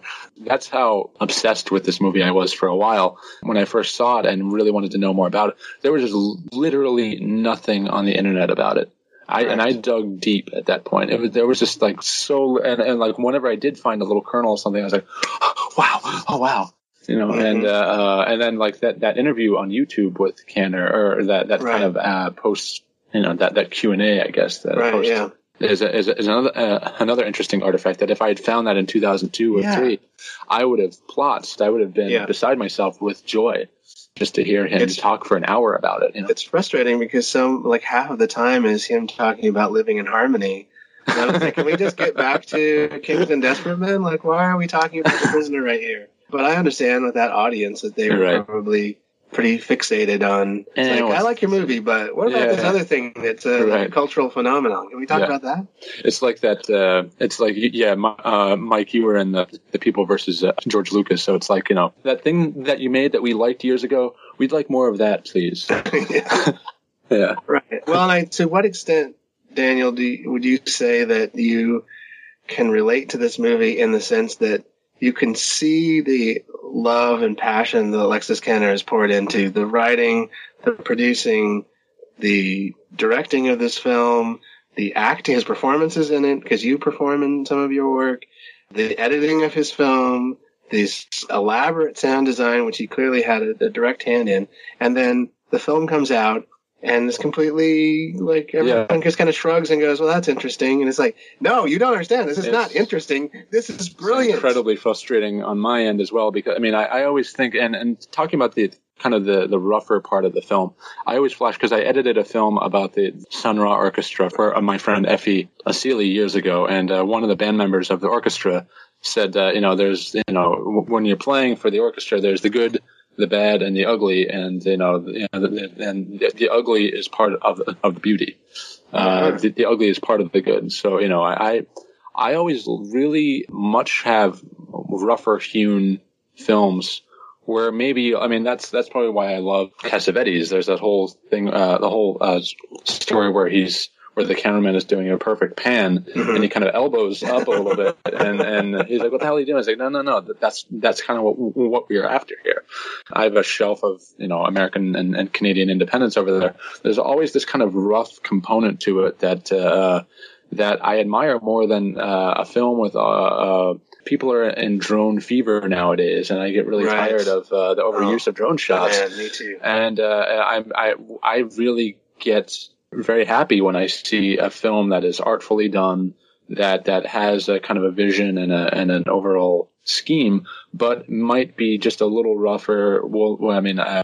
Has a handheld tracking shot, as opposed to steady camming shit to death. It's just I really have a hankering to see films like Kings, where it's just like you can kind of tell that that's jam synced there. Yeah. But it's kind of cool that there's this kind of hodgepodge, because oftentimes editing my own work, you feel like it's all being held together sometimes with chewing gum and twine. Particularly after I was editing last night, I definitely felt that way.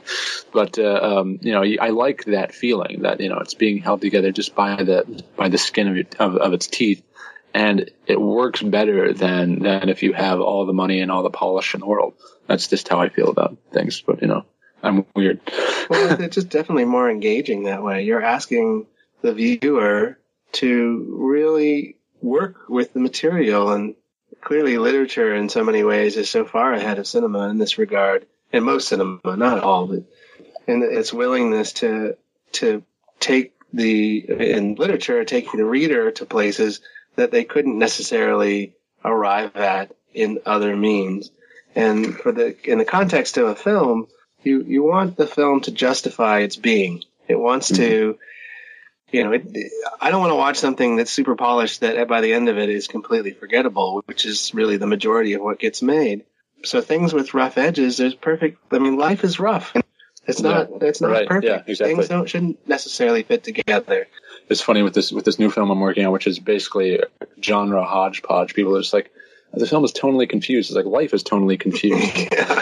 It's like, that's kind of, you want to see something a little different. Yeah. I should also mention that Andre doesn't mention this in the phone interview with you, and the one back in 2009, she talked about how when she first met Kanner, he actually fell asleep in his soup at a restaurant, and at the time she wasn't sure if he was just jet lagged and couldn't keep his eyes open or his head up, or if he was drinking, and she found out later that he had a drinking problem. So, and I guess she had a hell of a time on this movie. This is an early film for her. She had done the front for Marty Ritt, as she mentioned, but she hadn't really risen as an actress yet. She had Airport 79 ahead of her the next year, The Hand and the stuff. And I remember her saying to me, "It's like, oh, darling, I've been in many cult films. You'll have to narrow it down a little bit." Well, but I think she's such a compelling presence in the movie too. Like, it's really that the trio of them all kind of equally off kilter, but and each of them trying to prop up the other in this kind of game of wits. I like the moments when Kanner, who is clearly not the most stable person in the situation, has to bring her down from McGoohan's taunting of her, that quite easily she could just kill him and be done with it. I'm still kind of confused by her little fit that she has.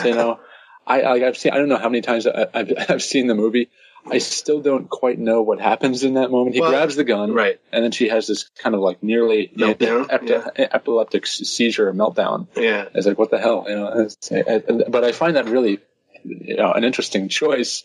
Well, it's also nothing about their relationship is ever explained. No backstory is provided as to at least we know that Kanner's character is this history professor. Well, how does she? Is she the Patty Hearst in this whole setup? Is she what is her relationship to anything, or what is the relationship of any of these characters to each other? Yeah, I mean, they're part of this outfit. I mean, they've got this motley crew pulled together to pull off this thing where, not to ruin it for those folks who haven't seen it, stop now, go watch the movie. But when one of the hostages dies inadvertently, it's now what do we now? I was about to say that, and it's almost like he just nods off and is like, he's dead. Well, it's all done in the audio too. And then, it stops. Yeah, I know. And then the first time you're watching, it's he's dead. What? Yeah, which is a narratively pretty risky thing to do, but it certainly escalates the tension. It's like, all right, now it's gone beyond this little incidental, you pulled this thing off in order to hijack this radio program. Now one of the hostages is dead. All right, now it's serious. And there's no unraveling it. Or when one of the terrorists gets beaten to death, basically. I mean, we assume he's beaten to death. It's never quite. Phone and all that yelling and whatnot. It's which is horrific. Bizarre. Yeah, I know. Yeah, because it's going out over the airwaves, and you just hear this. You can come in. I'm walking out, and then done. Or these little out of context gambits by the law enforcement. They keep on replaying that bit, and is just because he says up. And we get the sense that they're trying to figure something out to outsmart them, but we're not privy to the rest of the conversation. Well, we just get these little bits and pieces. I particularly love that any moment where the law enforcement is actually successful happens off screen. Yeah. Anytime they do something that's smart, we only hear about it. We don't actually see it happen. We see them prepare to do things, but we never actually see them achieve anything. Right. And in fact, the one main thing that they achieve happens after something else has already happened. Yeah. And then they're like, everything's okay, it's clear, everything's hey, you didn't do anything. Why didn't you could have stopped this guy from being beaten to death. Why didn't you go in earlier? Or so we assume. It's brought out of a certain traditional logic in a way, and it's brought into this kind of fever dream logic where it's where you don't know which end is up. And it's that's pretty unique in my experience of a genre film. And one that has as great of an elevator pitch as this one does, just jettisons that in favor of this kind of very abstruse construction. In relation to the two films it's generally compared to, which would be Talk Radio, Oliver Stone directing Eric Bogosian, and then Die Hard, of course. Yeah. Honestly, I find this to be immensely more enjoyable and interesting than Talk Radio, which has not aged well at all. Die Hard is just a totally different thing. I mean, that's really not worthy of comparison, but hopefully, if anyone, I love Die Hard. I can't wait to see Kings and Desperate Men. Go right for it. If you want to believe that they're the same, go for it. Yeah. I think Kanner might have been slightly overreaching there, but he's entitled to a little. Well, if it helped get delirium, people more attention to the film, in that context, I guess that might have been his end game. But, I hope that's what he was intending for. Maybe he was not himself for one reason or another, and thought legitimately that there was. I mean, someone had to take the case. Yeah. So someone must have believed that there was the opportunity for the producers of Die Hard to have either read his script or seen the film, or I don't know what the catalyst was to believe that beyond the setting and the basic premise that one was a riff on the other. It's a bit far-fetched. There's no, I guess in this industry, there's no such thing as bad publicity. Well, I guess there is. I'm sorry, I had to stop myself before I used in terms of events. However, I wouldn't mind Alan Rickman being in Kings and Desperate Men in a cameo. That would be fun. In a remake. I have comrades in arms around the world languishing in prison. The American State Department enjoys rattling its saber for its own ends. Now I can rattle it for me. The following people are to be released from their captors. In Northern Ireland, the 7 members of the New Provo Front. In Canada, the 5 imprisoned leaders of Liberté de Québec. In Sri Lanka, the 9 members of the Asian Dawn. What the fuck? I read about them in Time magazine. I'm not aware that Patrick McGoohan was ever really asked much about this particular film, although I think it's a great performance. Yeah, I think it's gutsy as hell. He's certainly not likable. No, I mean, it takes a lot to put yourself out there like that. It takes a lot of, I guess, trust in your director as well, and just knowing that that you can go all the way, and we'll catch you, and that to me is the best that you can do as a director, is assuring your performers of that. Go all the way, and if it doesn't work, we'll do another take, and I'll catch you. And I think that was offered to him here, even no matter how much booze they had available to them. I think that was there. McGoohan was a replacement for another actor originally, which this article mentions here, I guess. And then the guy who was supposed to play Miller, he had difficulties of a legal nature. The first shot I needed him for was in Canada, and no one is allowed to cross the border if there's a legal question unresolved. So Kanner wound up at the last minute filling his shoes at 3:30 in the morning. He says. And it was actually it was a bang on his door at that time in the morning, and it was McGoohan saying, "You'll do it." Last minute bits of trivia, I guess, but I think there are people these days outside of the connection to Margaret Trudeau. People come to it who have enjoyed The Prisoner, love the interplay between McGoohan and Kanner and Living in Harmony, who, as a novelty, discover the film in that context, and I really.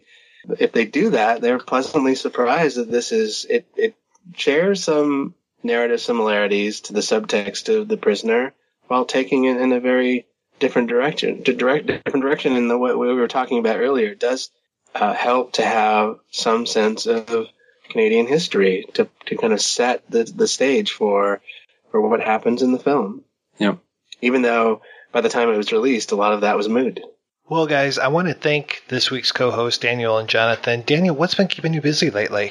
I'm editing my epic, I guess you might say, which is a 2.5 to 3 hour movie. It's going to turn out to be, I'll probably do a shorter festival cut.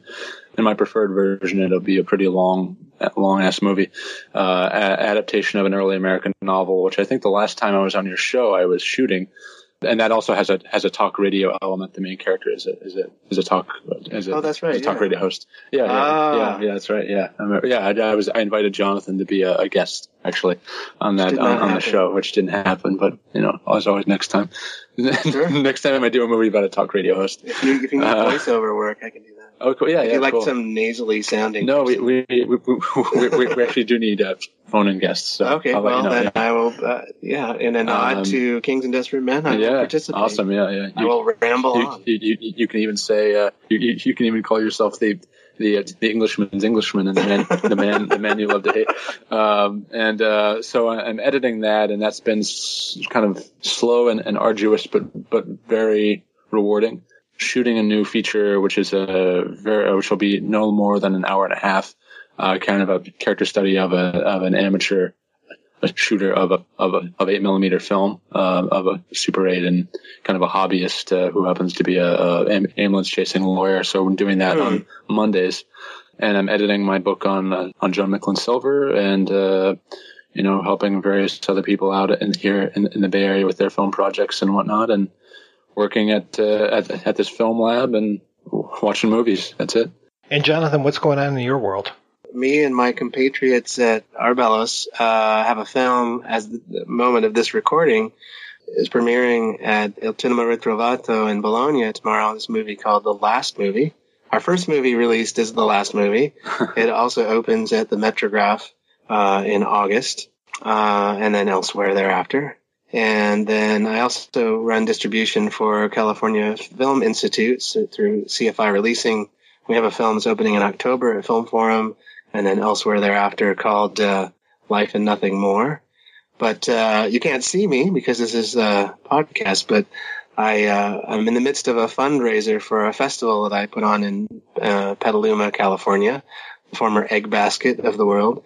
So I shaved my head, and currently I'm wearing a baseball cap from the opening at the Telluride Film Festival of the Pierre. So this is my Pierre Ricient hat. I figured that would make me smarter today. I don't think I challenged or channeled Ricient quite appropriately, but and then I've been recording an album in the background as well. So I'm kind of doing many things at once. And as Danielle and I were talking about on my way here, my mother's coming to visit this weekend, so that will be interesting. Well, thank you so much, guys, for being on the show. Thanks to everybody for listening. Please head on over to the website, projection-booth.com, where you can find out more about today's episode. You'll also find links over to iTunes where you can rate and review the show, and to Patreon, where you can make a donation to the show. Donors get early access to every episode as long as I'm not running late. Every donation and every rating we get helps the Projection Booth take over the world.